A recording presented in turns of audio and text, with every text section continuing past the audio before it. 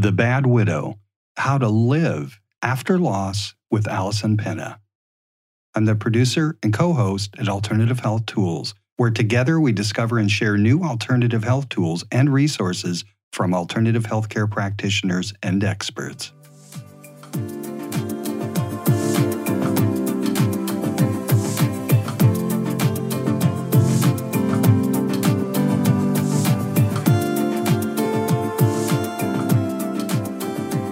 Hi, this is Kim Shea, and welcome to Alternative Health Tools. I'm your host on this side of the pond here in Southern California. It's Tuesday, June 22nd, 2021, and we are coming out of the pandemic. I know I've mentioned several podcasts that we were in the pandemic, and I'm bringing it up because we will be addressing some of that today with our host. I'm really honored today to be able to speak with Allison Penna, and she labels herself the Bad Widow, and we're going to find out why. But her mission in life is taking your life back after loss.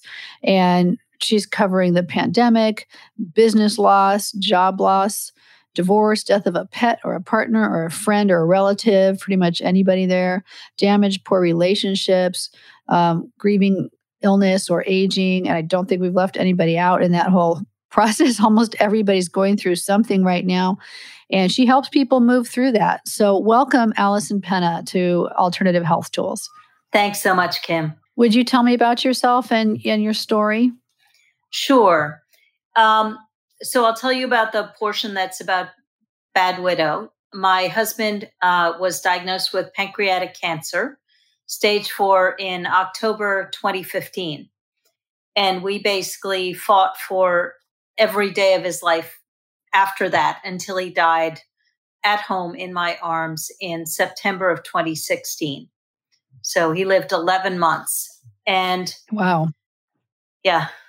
The trajectory for pancreatic cancer, it's one of the real nasty ones, is 6 weeks to 4 months.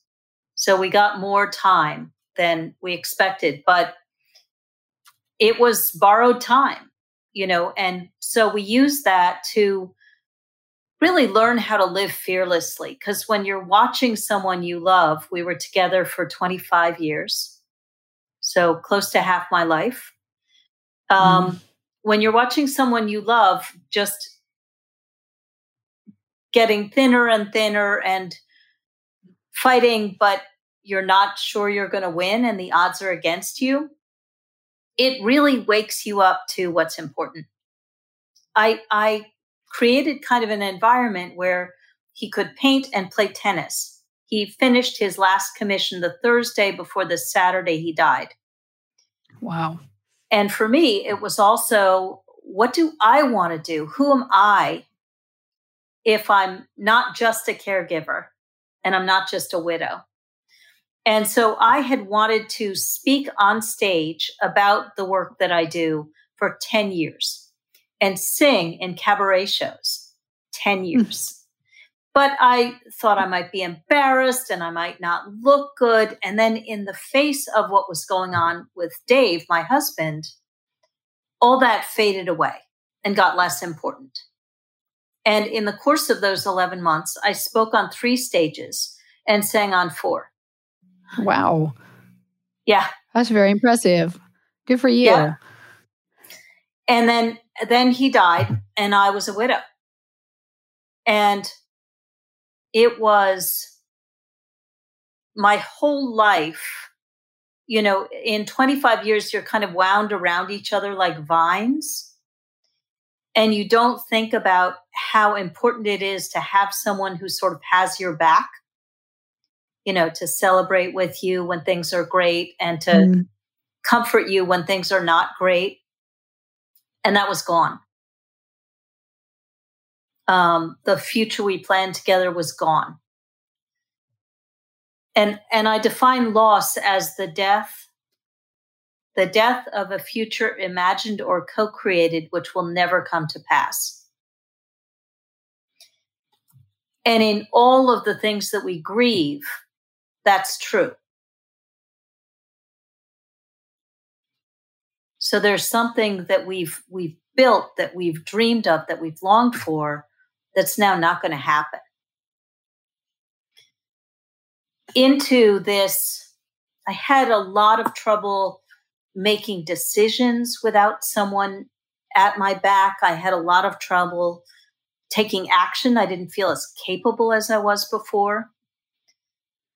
I had the attention span of a fruit fly, memory gaps you could drive a truck through, and flagging energy.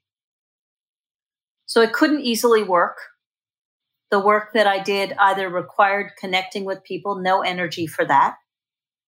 The other things I had done was editing and proofreading, 25 years. But you need memory and focus for those things. So all these various activities and capabilities that I had no longer existed. My husband left 1,000 paintings. He was a professional artist. And so it was not a matter of collecting his files up from the office and putting them in a filing cabinet at home.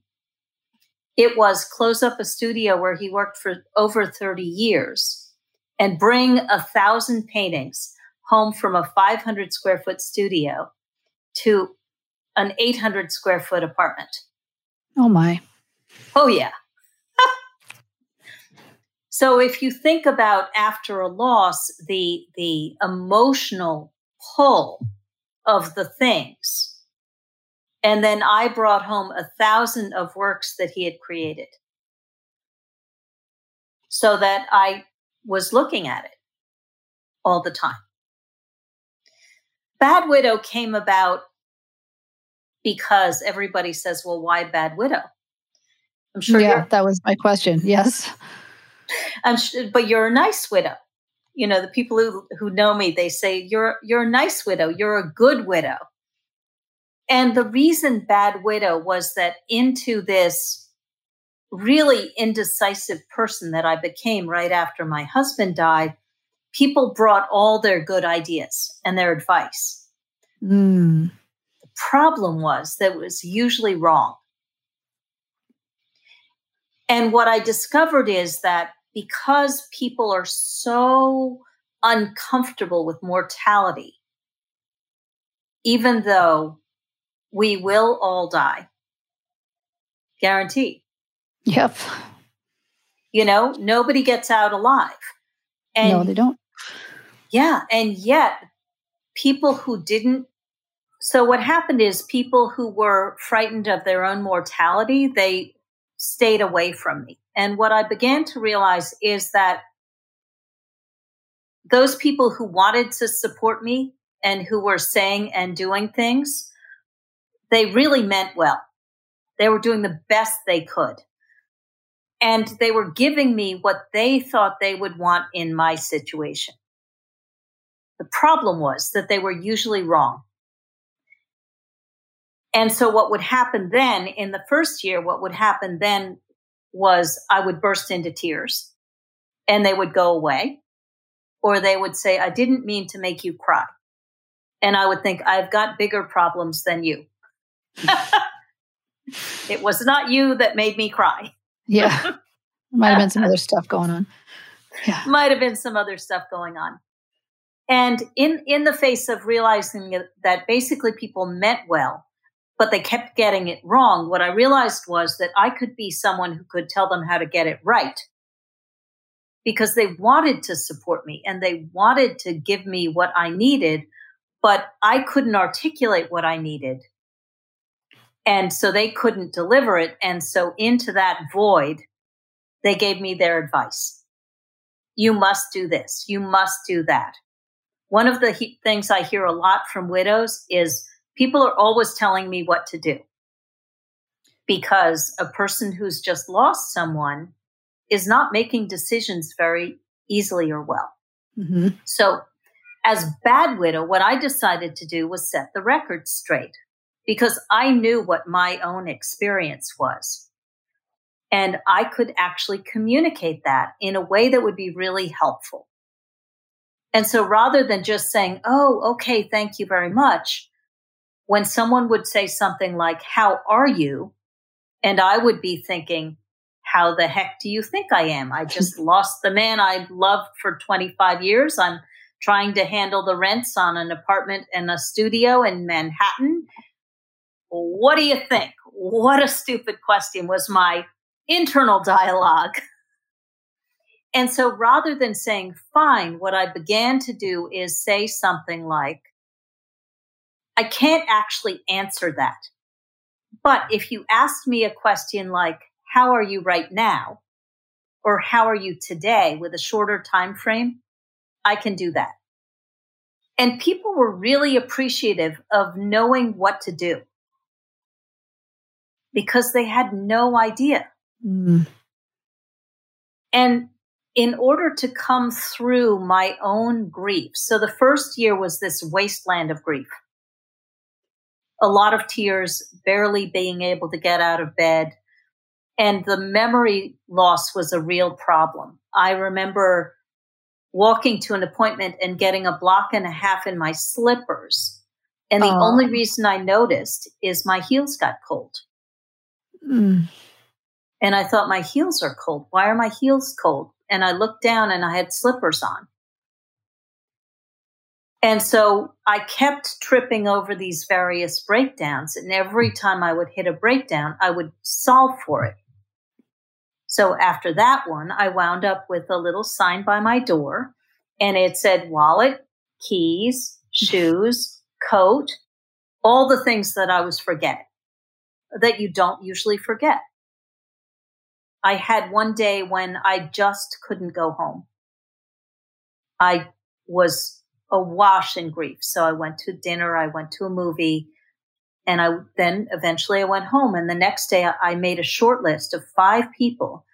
And I called these people up and I said, look, I just need a place where I could go at any hour of the day or night. Sit me on a couch, go about your lives, but someplace where I could land and be safe. And 5 people said that I could come to their house at 2:00 in the morning if I needed to. Those are true friends right there. True friends. And I used it once, but having that net was really important to my sense of safety. The first thing that happened was first I contracted and I saw less people. I did less activities. And so the first thing I needed to do, which we're seeing in this pandemic, people contracted with social distancing, with not being able to go out, with being afraid of other people. Mm-hmm. This has never happened. I needed to re-engage in the world, to actually deliberately push out my boundaries. And I think this is one of the challenges that we face right now, because getting back out into the world is an external experience. It's also an internal one. And if you don't address the internal piece as well, it's not going to go well. Mm. And what I did was I developed some strategies for literally re-engaging in the world. I looked across sort of the 5 areas of what I call affluence in my life, which are time, money, health, relationships, and work for business. And I tried to figure out what I could push out on with the least charge. Now, I couldn't be a proofreader, I couldn't be an editor, and I couldn't be a consultant. All the things I was trained for. But I had a friend who was a widow, and she had a Halloween pop-up shop. And she agreed that I could work 4-hour shifts. I had no energy for 8. Nobody else would have let me do it.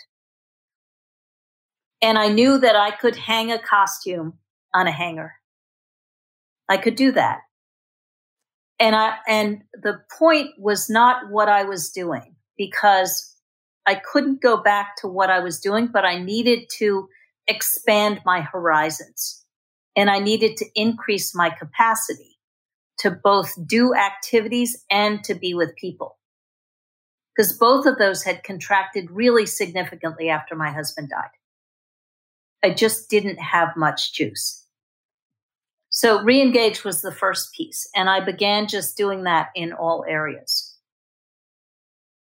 And these are kind of I have 3 pillars that I went through to come through.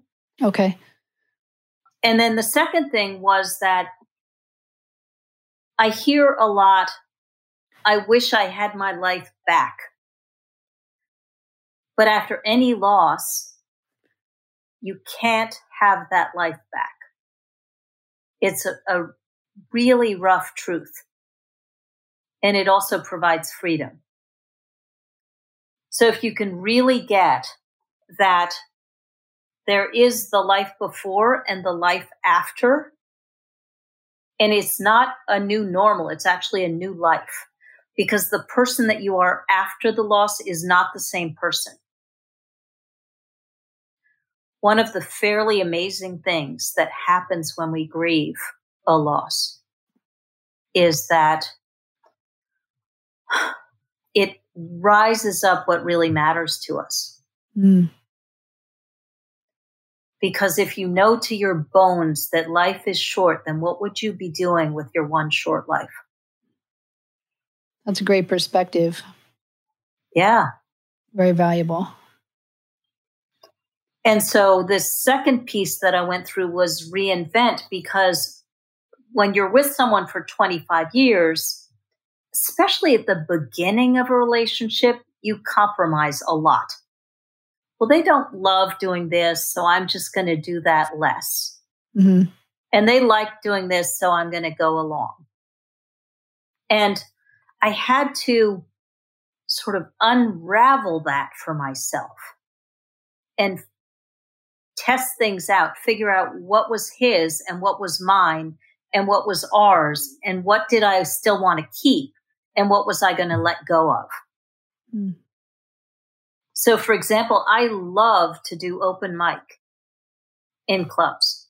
I did it a lot before I was married. My husband didn't love it.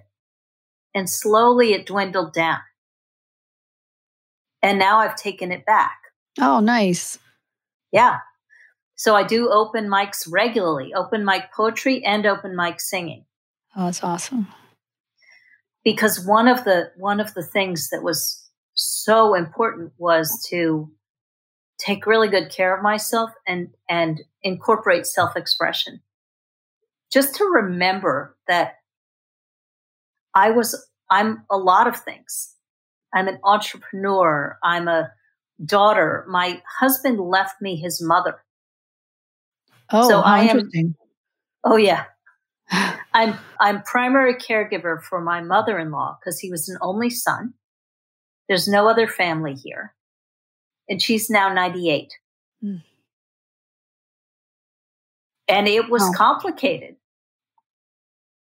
You know, we had a really contentious mother-in-law, daughter-in-law relationship. Before he passed? Before he passed? Oh, yeah. Okay. Very tough. Mm. Very, very tough. Really battling with each other. And in the last almost 5 years, we've come to love each other, but it's been a journey. Mm. It's been a real journey. My hat's off to you because, I mean, you went through this, really draining caregiving situation, and then you moved right into another one with really no break for yourself, and that you were able to reconcile what was a bad and volatile relationship, I guess, and then bring it to something that was healed. That's really amazing. That's really admirable. It took a little while for us to come back to each other because she was really mad at me. She thought that he died. Oh, okay. She, there's always this second guessing. If only we had done. Yeah. And so she thought, well, if we had done this or that, he would have lived. I see. Oh, that's rough. And, that just wasn't the truth. So it was actually about a year before we came back to reconnecting and really building this pretty amazing thing that we've, relationship that we've created at this point. Beautiful. It's beautiful she didn't abandon you either, because at that point she could have said, look, I don't have my son anymore. There's nothing to tie us together. I'm going to go find other people. But she leaned on you. I think that's really says a lot about you. Yeah, I just planned her. May 5th was her 98th birthday. Jeez, that's great. Yeah. So I had a cake and her friends. We could only have 10 people, but That's so admirable, really. And then the third piece, so it's re-engage, reinvent, and then the third piece is rebuild, because one of the things that happens is that people step up, they step back, and they step out of your lives. And one of the things I hear most often from people after they experience a loss is, I thought my friends and family were going to be there for me, and they're gone. Mm. There's a strange thing that happens about time with loss. You get X amount of time to grieve. The only problem is that it takes longer than that. Yeah. So the first year was wasteland of grief. The second year was 0 to rage in 5 seconds. And none of it's was under my control. And none of this is comfortable for anyone else to be around, Yeah. So if you flare at work, there are consequences. If you flare up in your relationships, people leave. And so these are real experiences that happen. So in the space of our support networks, people go away and they need to be rebuilt. But one of the things I started looking at is we think about networks as just for business. I needed everything. I needed someone to go do exercise with. I needed someone to go out with. I needed someone to just come and be in my home. I had friends over. I couldn't get rid of the things that smelled like him. So I had friends come over and I retreated to the far end of the apartment and they took everything that smelled like him and threw it out for me. Wow. So there were so many things that I needed that I began to realize that networks hold us up in all areas of our lives. But we don't think about it that way. Yeah. And then I realized that, okay, well, what if I could look at my networks and figure out where the holes were and deliberately fill them? That's a different tact. Yeah. Yeah, because what we do is we wait for somebody to rise into that spot, but maybe they're the wrong person. So what if you chose the people who rise up? Then you wind up with this amazing network that really supports you in the way you need to be supported. How did you do that? Did you tell people, I need you specifically to fill this role? Or did you just do that mentally for you? Well, this kind of came into like reinvent and really clarifying what I wanted in order to ask for what I needed clearly. Oh, this was a magical thing that I discovered. As a widow, what I found was that people wanted to give me everything I wanted, but they didn't know what I wanted. And so they were not going to act unless they couldn't screw it up.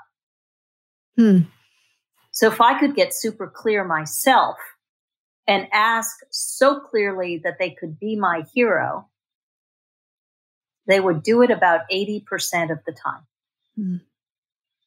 Once I got really clear about what I needed and who I needed and what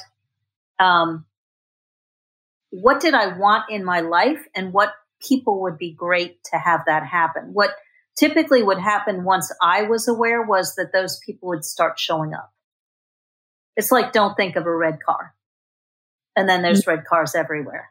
Don't think of someone to do Pilates with. And then suddenly all these people who want to do Pilates would show up in this very strange way. And then from among those, if you knew that's what you wanted, then you could cherry pick and go, yeah, I really want someone to, and the making distinctions and being really clear, those were really critical to moving into the life that I wanted. It's interesting because I find that people want to help. They want to help so badly. And what they really want to do is help you stop your pain.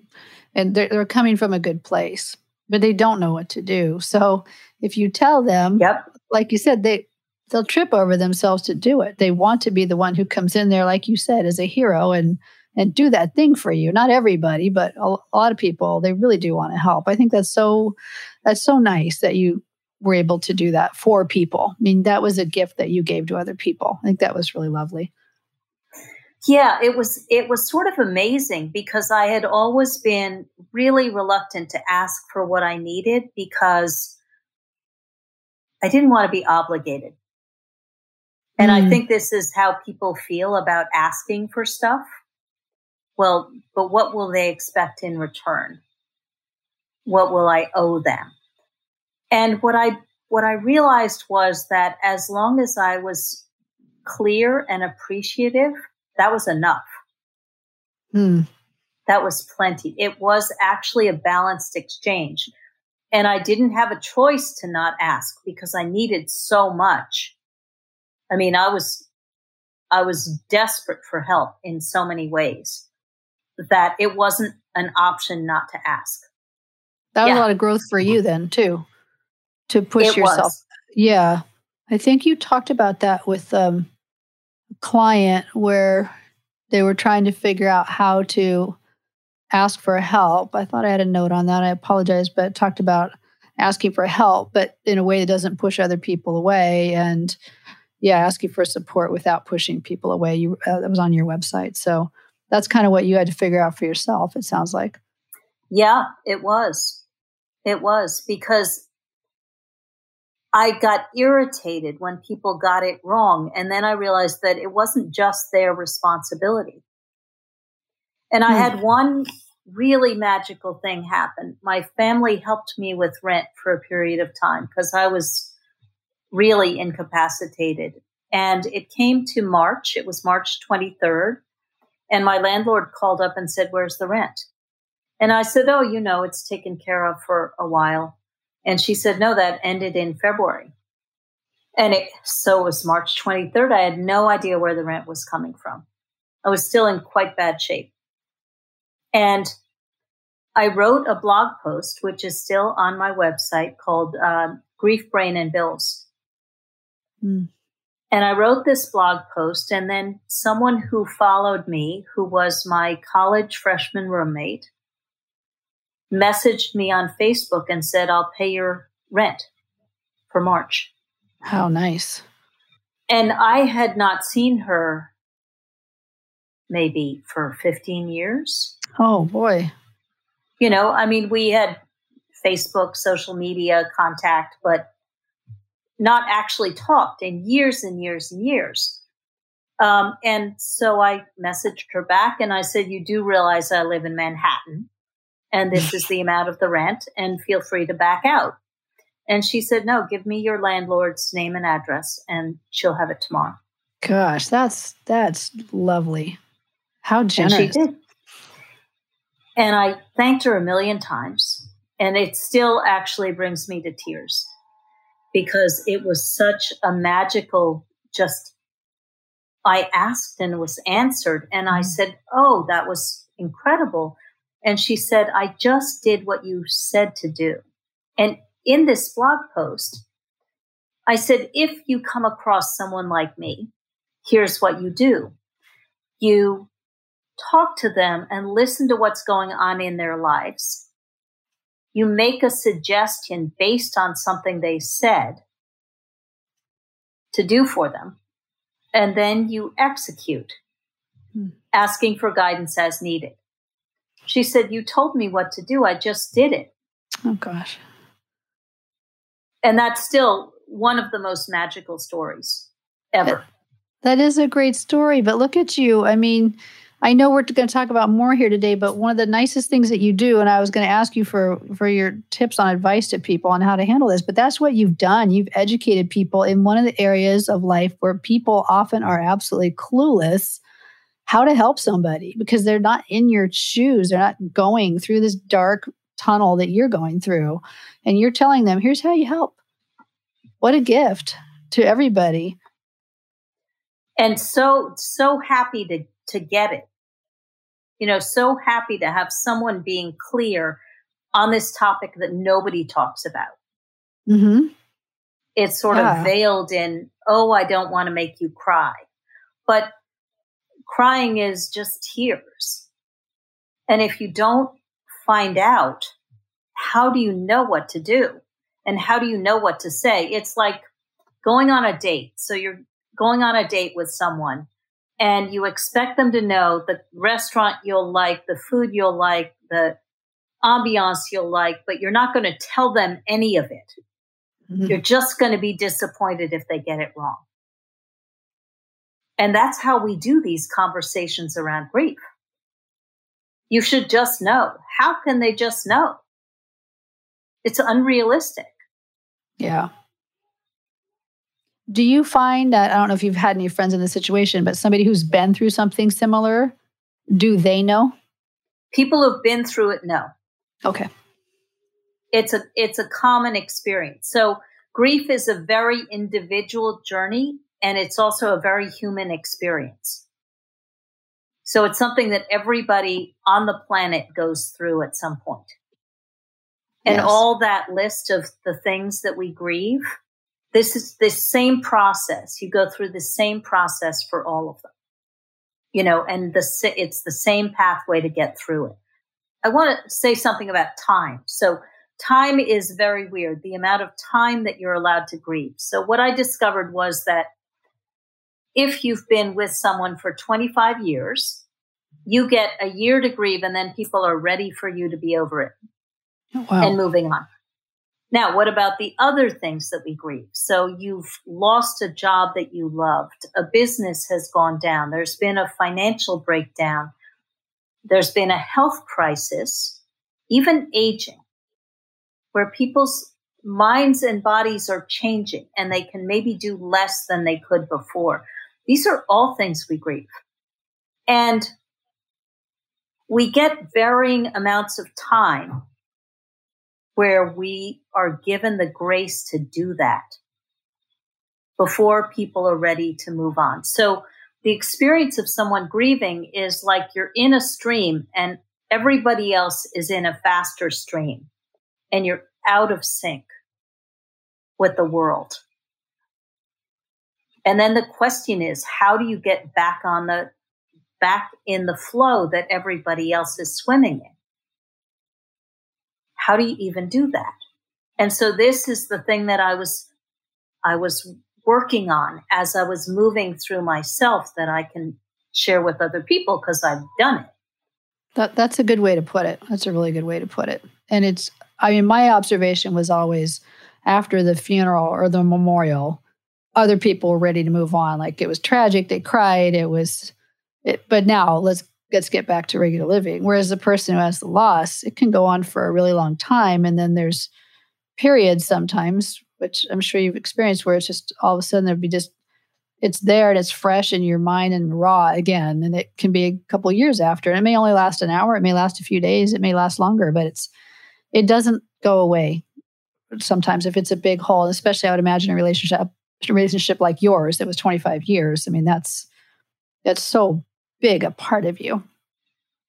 Yeah, I mean, there are still days I have a boyfriend who I love at this point, and there are still days when the sadness rises up.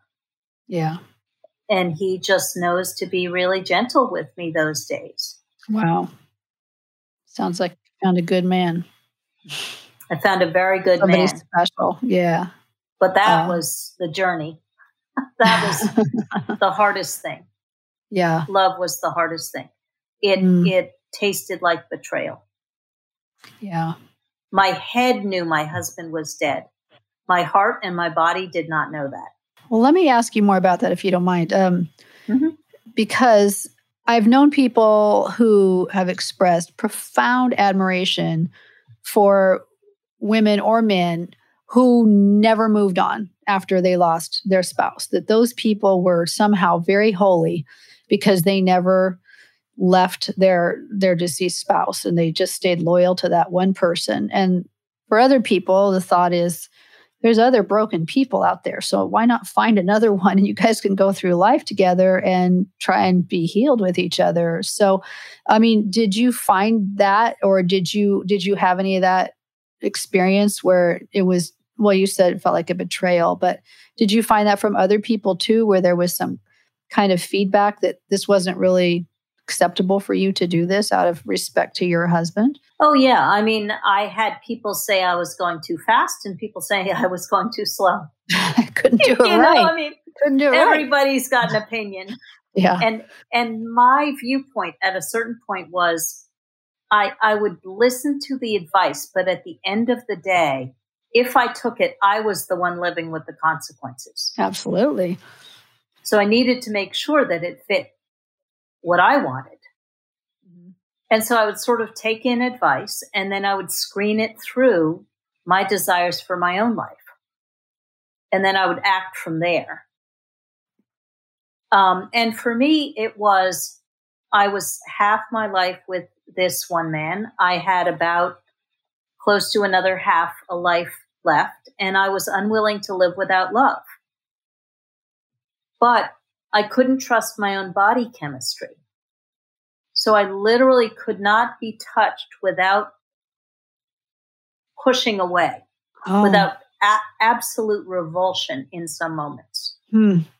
Was very unsettling because you count on your body to tell you if you're attracted. Yeah. If I felt desire, grief rose up at exactly the same time. Was really, really one of the hardest things ever. And what I decided to do, because I still had really limited energy, was I decided that I was going to just start doing things with men.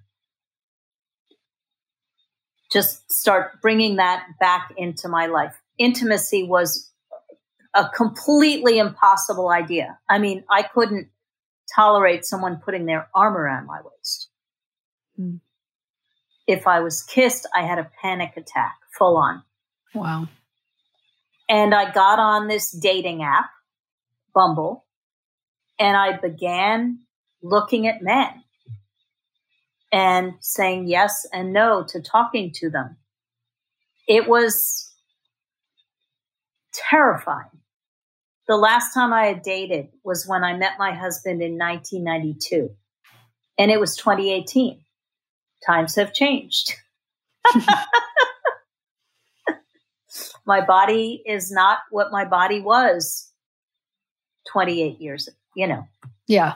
Yeah. I could not remember the name of the game of dating. And so I moved into this thing that I had no idea what I was doing. And I decided to use it to reinvent, to discover what I liked and what I didn't like.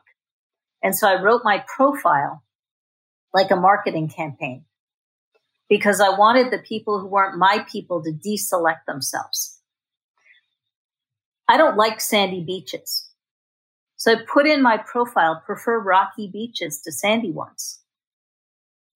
What does that say? If you love Florida, not my guy. Good to know, right? Yeah. So those people clear. I didn't want to talk to. Yeah. I mean, I had no energy. By the time, and then I looked at the results. So I would get different kinds of men talking to me, and I made some doozy mistakes. But in the end, by the time I started dating and actually went out on my first live date, not just talking to people, I never met a single man who wasn't a great man. Oh, great man. That's valuable information right there. How to deal with that. Yeah. Yeah. It was really, really rewarding because I was so clear about all I wanted was for them to clearly see me and choose me as I was. So I had widow in there. If they had a problem with me being a widow, deselect yourself. Yeah. Huh. Yeah, you went about it very scientifically, and it sounds like it worked for you. That's pretty brilliant of you. Yeah. It comes with not settling. I wasn't actually willing. One of the things I hear a lot from other widows is that they don't like the loss. They grieve the loss, but they like the autonomy. Mm. And there's a real unwillingness to give up the autonomy. That's an interesting transition that people go through. Yeah. You have a thing on your website, a free download for people about strategies to face breakdowns and plug the gaps. And people can get that on your website. But how do you help other people now? I mean, other than telling people how to be a better friend, basically a better support person and what you need, how do you help people take back their life after their loss? And how do you, as a person who's lost a partner of 25 years, come at it for somebody who's, maybe lost a job? I mean, you've got scales in life where people naturally judge and say, well, this is really big and this isn't that big. How do you deal with that? Okay, so the first piece, I am about to launch a 6-week course called Reconnect, because one of the casualties of the pandemic has been we've become disconnected in our relationships. It's especially true for people after a loss, but this last year has been a year of so many losses in so many different ways, starting with death, but so many other things. So I'm going to be offering this course, which will cover a lot of what we talked about here. The other thing that I'm in the middle of doing is writing a book called The Bad Widow Guide to Life After Loss, Moving Through Grief to Live and Love Again. Nice. Which I'm super excited about. And that will come out in September. The second piece of your question, what about people who have experienced other losses? I had a friend who was getting divorced. She had recently gotten married, and she was talking to me about how she was grieving this divorce. And she said, oh, but I shouldn't be talking to you about this because yours is so much worse. And I said, not for you. Grief is valid. And the depth of anyone's grief is valid no matter what they're grieving. And there's a way in which we don't honor that very well. That is, I think, harmful. You can't actually get on with it until you allow the grief to be. Because when you stuff it down, it becomes a volcano and then it erupts later. It's not a good experience. And it has pretty serious consequences. And that is true for loss of a job, a business, a financial breakdown, health, illness, aging, all of them. There is an amount of time that the world says we have to grieve. The fact of the matter is we grieve until we're done. And if we stuff it down, it takes longer. Wow, you have a lot of compassion for people. Do you Yes. feel like you were always that way, or did this shape you, the experience you went through? Well, this certainly shaped me, but I've always had a real drive for deconstructing painful experiences and finding solutions. That's interesting.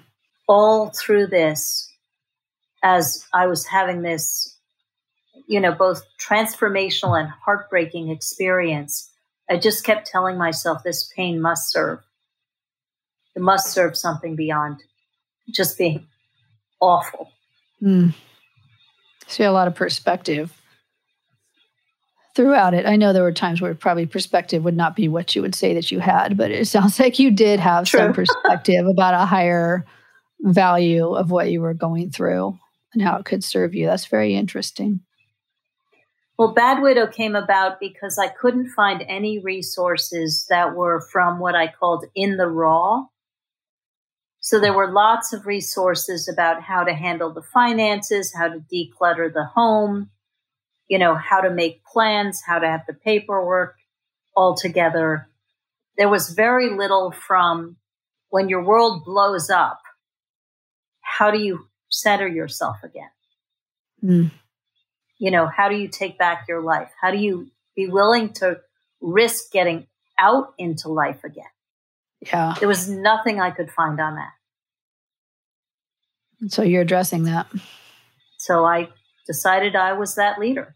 I think that's so inspiring. I think that's really great. There's a huge need, especially after the year that we have been through. And I know I have a client who was looking for a grief support group, and I was trying to find one for her. And I noticed the grief support group was very explicit. It could only be for the death of a person. It could not be for the death of a pet or divorce or anything else. Those things, you are not welcome to join that support group. And I thought that was very interesting. And I can understand from the perspective of possibly the other people who are attending that they might not want to entertain the loss of your cat with the loss of their child. But it's really beautiful. Your point is that for you, this is huge.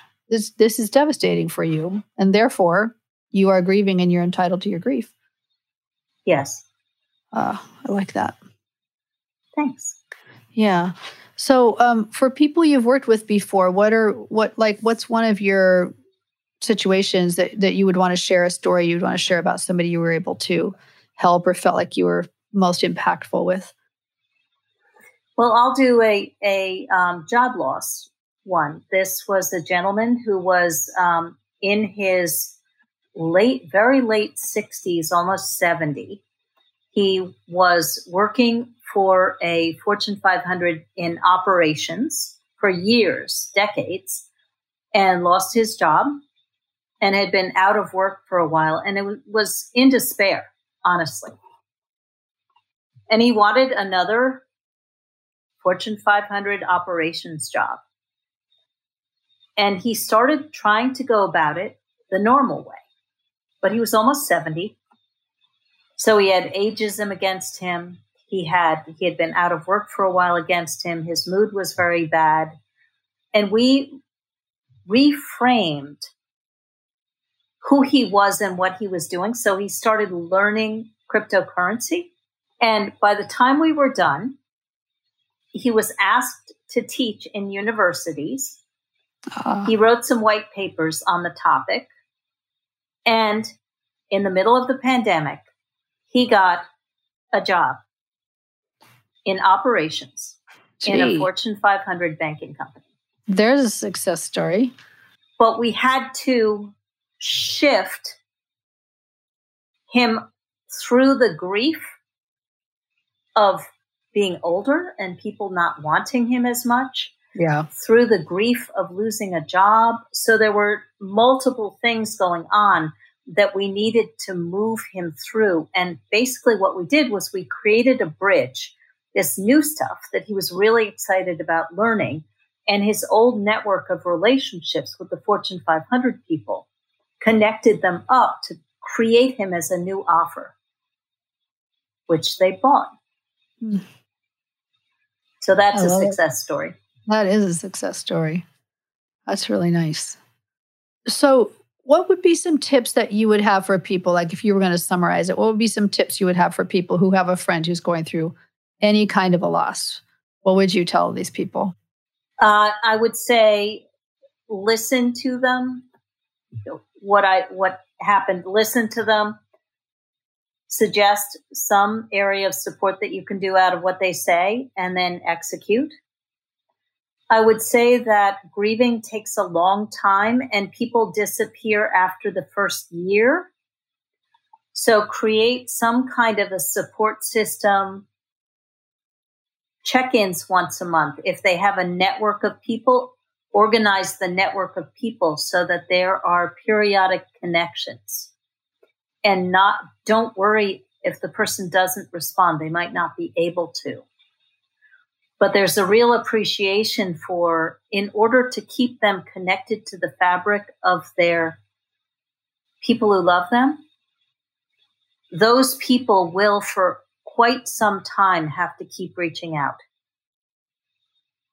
In the second year, everyone vanishes. In the first year, you're numb. In the second year, it becomes real that that person is gone and they're never coming back. And so it's devastating. It's newly raw. And in that moment, everyone vanishes. So I would say for someone who wants to support someone like going through what I went through, stay the course. Okay. I like all your tips. I really do. They're really valuable. And one thing I wanted to point out on your website, you have a lot of your husband's art. It is stunning. It is your late husband's art. It's really, really beautiful. He really was quite talented. It's neat to see that, and that you have so much of it there too. That's really nice to, I mean, do you feel like you're honoring him in that way by having him as part of this whole thing? Oh, absolutely. Yeah. Absolutely. He was a beautiful artist. Yeah. Oh, it's gorgeous. You have one where it's two people sitting on the grass beside a wall, and it's just so lovely. He's really, really a very gifted artist. It was nice. So did you find that couples were a problem, maintaining friends who were couples? Was that a problem for you? Because you were suddenly now essentially single? Not necessarily, because Okay. my husband there are very few artists who are couples. So we didn't have very many friends who were couples on his side, Okay. which is where you tend to lose people. Mm-hmm. And I did lose some friends who had some friends of his who had girlfriends and things that had become friends of mine, but I wasn't able to maintain some of those relationships in the way that I wanted. I mean, you lose people or the thread stretches. Yeah. I'm pretty determined about keeping those people that I really love in my life. And so I will reach out and redevelop relationships if I realize that's what I want. That's even good. after years. I think that's really good. And I would think a lot of people right now, after what we've been through, I mean, not even the pandemics, but the politics coupled with the pandemic. I mean, there was just so much going on where friendships were just stretched so thin and to the ultimate breaking point for a lot of them. But realizing now the impact of being isolated from people and losing friends, it's a time for reevaluation. And again, I applaud your perspective that you knew this was something that you needed to fight for. And that's something that I would imagine for your clients, you're able to help them realize the value of maintaining those relationships that were really special and healthy in their lives. Yeah, that's why I felt like it was important for the offer that I come out with now to be Reconnect, because I think that's what people are missing most. Yeah. And we don't know how to be with people. You know, the skill sets that were just natural, they're a little rusty, honestly. Yeah. Yeah. And you can get used to being alone. You can really get to where that's fine. You call the shots on everything and it's just you and only you all the time. But it's not a really healthy way to be. So it's nice that you're able to help your clients with that and to get back in that. It sounds like your workshop is going to be very timely. Yeah. The tipping point when people come to me most often is when their longing for more gets bigger than their fear of pain. I like that. So they have to move forward. Yeah. But they have to want. Yeah, you can't do it for them. Nope. Yeah. Yeah. Well, is there anything else you'd like us to know? I mean, I'm going to tell people where to find you. It'll be in the show notes, but I can tell you it's badwidow.com. And I have to say, you're an excellent widow. And I would think your late husband as your partner who is able to see you from a different perspective right now would just be so happy with what you've gone through and how you've come through it. And you haven't just stopped at yourself, but you're moving forward to try to make these experiences better for everybody. I mean, you're really a good widow and I think you know that, because you're really setting the bar for how to be to take care of yourself and to enable other people to take care of themselves. That's not something everybody knows how to do. I know when I went through a huge loss, I didn't know how to tell other people. And when people would text me and say, how are you doing today? I would say, fine. Because I didn't want to text the whole thing and I didn't want to necessarily go into it or be a burden to other people. And what you're teaching other people is really so necessary. So we'll still call you the bad widow because you broke the mold is what you're doing. I get that part, but you really are making such a huge impact for a lot of people. And my hat is off to you. Thank you so much. Yeah. Is there anything else that you want us to know? I guess what I would say to someone going through an experience like this is trust yourself. At the end of the day, it's your life. And life is short and to be lived. So live it. Yeah.